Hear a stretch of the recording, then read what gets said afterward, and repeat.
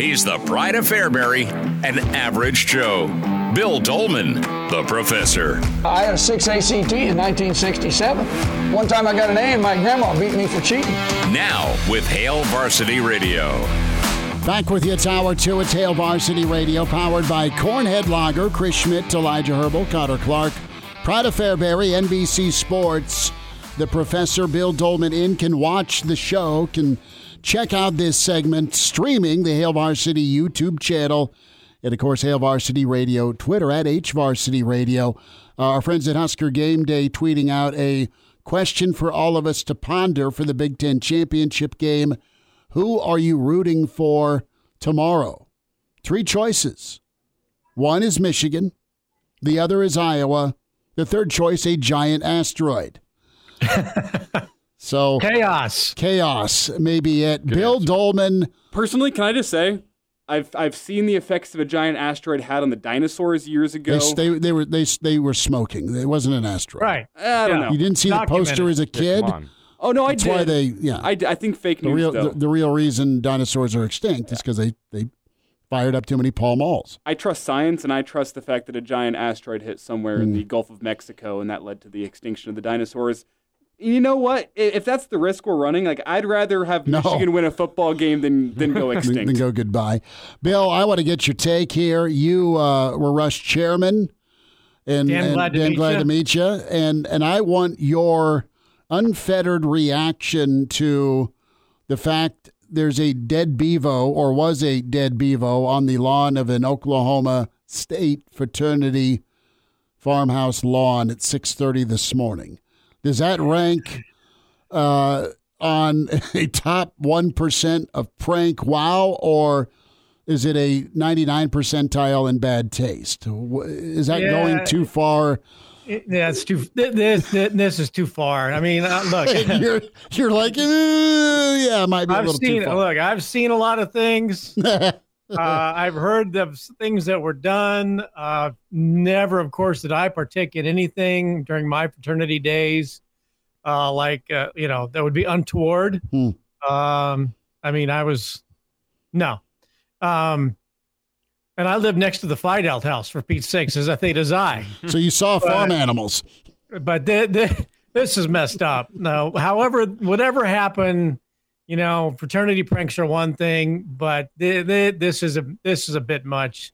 And I hope whoever gets caught with this gets busted pretty hardcore. I was thinking about this when you sent I read the story, then you sent the video. Thanks for nothing. Well, I mean, it's documentation of a dead bevo on someone's lawn.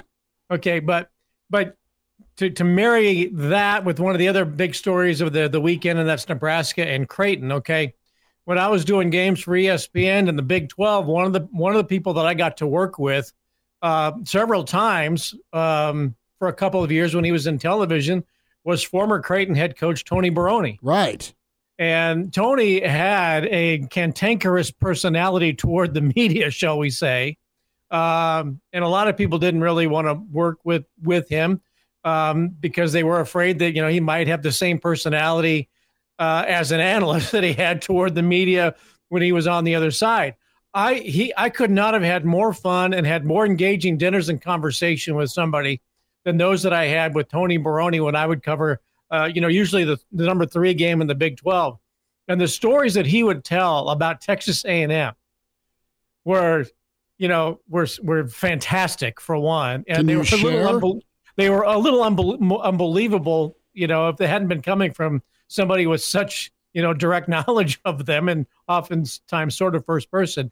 But the rivalry between Texas A&M and Texas often had some, pretty amusing pranks that would cause, absolute panic and chaos on those campuses. For example, when a Texas student stole Reveille, the Texas A&M collie, which, caused, an absolute panic on the Aggie campus and amongst the core. There's a student who is assigned to take care of the dog 24/7.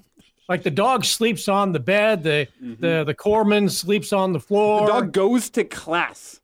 Yeah, I mean, all this. It's a big honor, right? Get this. If the dog barks in class, the professor is required to let the entire class go early.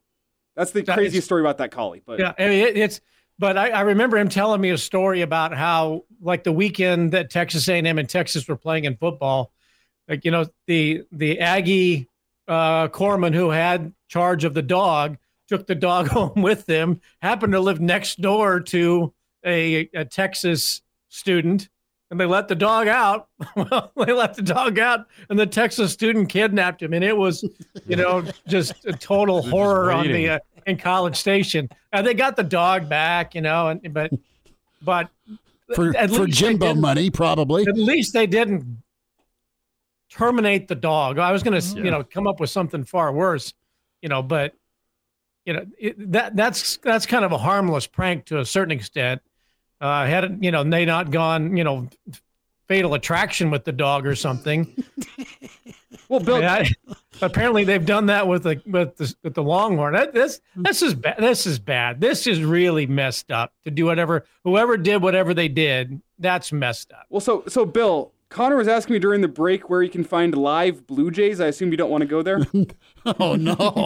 I plead the fifth. Look, hey, my first concert was Ozzy Osbourne back in the 1980s, and that was shortly after the bat incident, Dove and the bat incidents. So we were just waiting for that to happen at the Omaha Civic Auditorium. It didn't though. Just imagine Connor in press row with live Blue Jays. Going Ozzy Osbourne on it with a cage. Of Connor's going to be in press row with a live Blue Jay, just petting it, going, "Pretty bird, pretty bird, pretty bird." Nebraska's going to bring out Jobu or something like that, right? And live chicken and someone's rum. Let's get to Creighton, Nebraska. That is so messed up. In a moment, you know, to do what they did. We'll get to hoops, but I want to get your take on Tony White, and should he buy his defensive staff Oris/Rolexes from Rick Heyman? Well, with a contract of the raise to $160,000 a year, I think that, you know, he ought to do something. It's awesome that Nebraska bumped him up, because that's a lot of money, right? $160,000. Is that what they're paying him now? 1.6 million. Do your Dr. Evil million. Yeah, it's kind of amazing when you think that, you know, coordinators are making more than Tom Osborne made at the end of his career 25 years ago. Look, Nebraska, you know, in every aspect of what they do with their football program, it's all in. You know, the building that they're finishing, going to be the finest building 5 years ahead of anything else that anybody else can build, right? When that's all said and done, Nebraska's going to be ahead of the game there. Nebraska was ahead of the game way back when they put big screens in, all of the various departments that they put in that others have followed, with strength and conditioning and life skills and sports psychology, diet, nutrition, buildings. And now they're in on, you know, pushing all their chips in on coordinators, just the way everybody else is. You know, the last 24 hours, it's been Nebraska and USC. I'd be surprised if he'd gone to USC. And I think if, you know, those dollars in California, I don't say that lightly. You know, $2 million as the defensive coordinator at USC, that money is not going as far as $1.6 million in Lincoln, Nebraska. And I think for him, it's a better financial and economic decision to stay in Lincoln, to continue to develop your reputation, and set yourself up for next year. I equate this to Jeff Lebby going from Oklahoma to Mississippi State this year, as opposed to last year. His name was bandied about for jobs like, you know, the ones that are open now: Nevada, James Madison, San Diego State. But you stuck around another year. Oklahoma improved dramatically from year one under Brent Venables to year two. You had Dylan Gabriel as a quarterback, and it's paid off. He doesn't have the premier job in the SEC, but he's got a damn good job in the SEC. And I think if Tony White, you know, really looks seriously at jobs next year or in 2 years, when his 3-year deal is up at $1.6 million, he set himself up for a job that's better than Indiana. That's, you know, that just got filled the other day. I think Tony White's in line for something that is really, really special down the road. So good on him, and good on Nebraska to be all in with your chips. Bill, a thought as we shift to portal and the quarterback names keep kind of growing this portal section and plenty of time. I mean, there's signing day in December. There's bowl games to play. There's U-Hauls to pack. Then there's also spring football, which is another run on guys leaving and looking for greener grass. Nebraska's position is going to be open-minded, fair to say, with quarterback?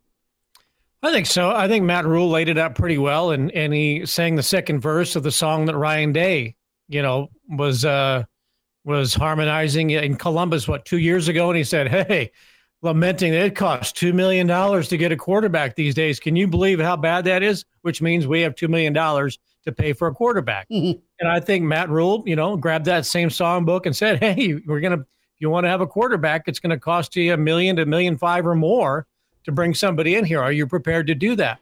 I do think, though, that what he is saying is, look, I'm going to give Chubba Purdy and Heinrich Haarberg every opportunity to improve over the next few months and prove that they should have the job. We're bringing in a guy that we believe is going to be a great quarterback of the future. We're in on somebody in 2025. Oh, my gosh, 2025 that we're very high on, and so is everybody else. And maybe there will be somebody who says, I've got 2 or 3 years left and I want to go back to Nebraska. All that is possible. I don't think it's healthy for Nebraska to get into these one and done mercenary hire, for a guy who's going to come in here for 1 year. I agree with Matt Rule. I don't think that is healthy.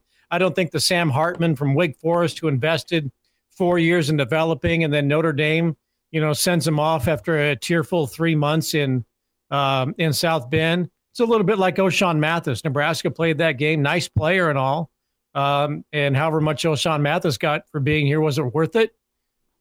So I do hope Nebraska is showing a little commitment to who they have and saying, look, we are going to be on the market and we are going to look, but we're not going to break our bank on one and dones. We're going to put our money in coordinators, okay? And that's what we're going to do. So good on Matt Rule to spell it out. I think people have an idea and an understanding of the game that he's going to play over the next few months. And if they land a good one who will be here for a couple of years, good on them. But, the guy from Oregon, Ungalele going from Clemson to Oregon State, now shopping himself around again. That just, that leaves a bad taste, I think. Bill, last thought here on football before we get your quick thoughts on Nebraska-Creighton. If Nebraska does not get a Porter quarterback this offseason, how big of a disaster would that be in your mind? I don't think it's necessarily a disaster, because I think if you're going to develop, you want to be a developmental program. Chubba Purdy was a 4-star. All you people who put your money in stars, he was a 4-star guy. So there must be some talent that they saw all those years ago. Otherwise, once again, recruiting is just kind of a crapshoot, and it depends on who you want to listen to. But if they're going to develop a guy, they're going to show confidence in him. Why doesn't Purdy, put the work in, get better, and he's the guy, or Harburg's the guy, although I don't think that's going to be the case. And maybe Kalen comes in and wows them. Who knows? But I think you give the guys who are here an opportunity. But I think they do have to get somebody, okay? I will agree with that. But don't go get the one-and-done mercenary. I don't think that does anybody any good. Bill, thought on Sunday, your prediction for said game, and will we have seen an atmosphere like this at PBA since when? Well, to quote Mr. T in Rocky 3, prediction, pain. Thank you for the vote of confidence. Look, I think Nebraska's, off to a great start. They've done everything they're supposed to do, 7-0. I think they've got confidence. I think that they have to be very, very pleased with the players that they brought in. Becca Alec's brother, I think he's a key to the game on Saturday. He and Williams. I know people are very excited about Mast, and they should be. What a weapon he's become. Tominaga is 62% from the floor since coming back, and 16 points per game over the last 4. So I think Nebraska's, relative term, stars are playing pretty well right now. Gary's been great since he's come back. But I think it's going to be, some guys that are going to do some blue-collar work against the Blue Jays that'll make a difference. I like what I think Alec brings to the floor in basketball, what his sister brings to the floor in volleyball. It's personality, and I think that I'm looking forward to that. And keep this in mind, too. Nebraska's shooting free throws better now than I think I've seen him in 25 years. And they're shooting they're making 9 more a game, I think, than their opponents. So I think that's significant what Nebraska's doing at the line. Bill, last thought here, about 60 seconds. Chris Schmidt, Elijah Herbill, Bill Doleman, Connor Clark are starting a basketball team. Draft a 5th player that would lead us to an intramural title. Well, I could go across the hall right over there where Amon Green is hanging out, and I'm not sure he's any good at basketball. But damn it, we'd have somebody in the marquee that might get us a little attention. I'm not sure if he can dribble very well, but he can sure carry the rock all right. Yeah, well, ask him, and all. I was going to go like Patrick Ewing, but that works too. Oh, okay. Well, I'm just he's close. He's over there with his esports group. It's a little bit like King of Queens. You ever see that show where they got Lou Ferrigno living next door? Right. It's like, I got Amon Green's my next door neighbor. It's just kind of weird. Yeah, but he's over there with his esports team. So I'll go ask him if he wants to play basketball. He might not be very good, but damn, it'd be fun to have him on the team. Bill Doleman. Hey, dude, are you any good at hoops? We might kick ass at NBA 2K or whatever those gamers play. I'm pretty good. Bill Doleman, at Bill Doleman on Twitter, Pride of Fairbury, NBC Sports, the professor. Bill, we'll see you on Sunday, man. Thanks for the time. All right, boys. Go Big Red. All right, good stuff from Bill Doleman. Jacob Padilla, going to check in on Nebraska Creighton on the way.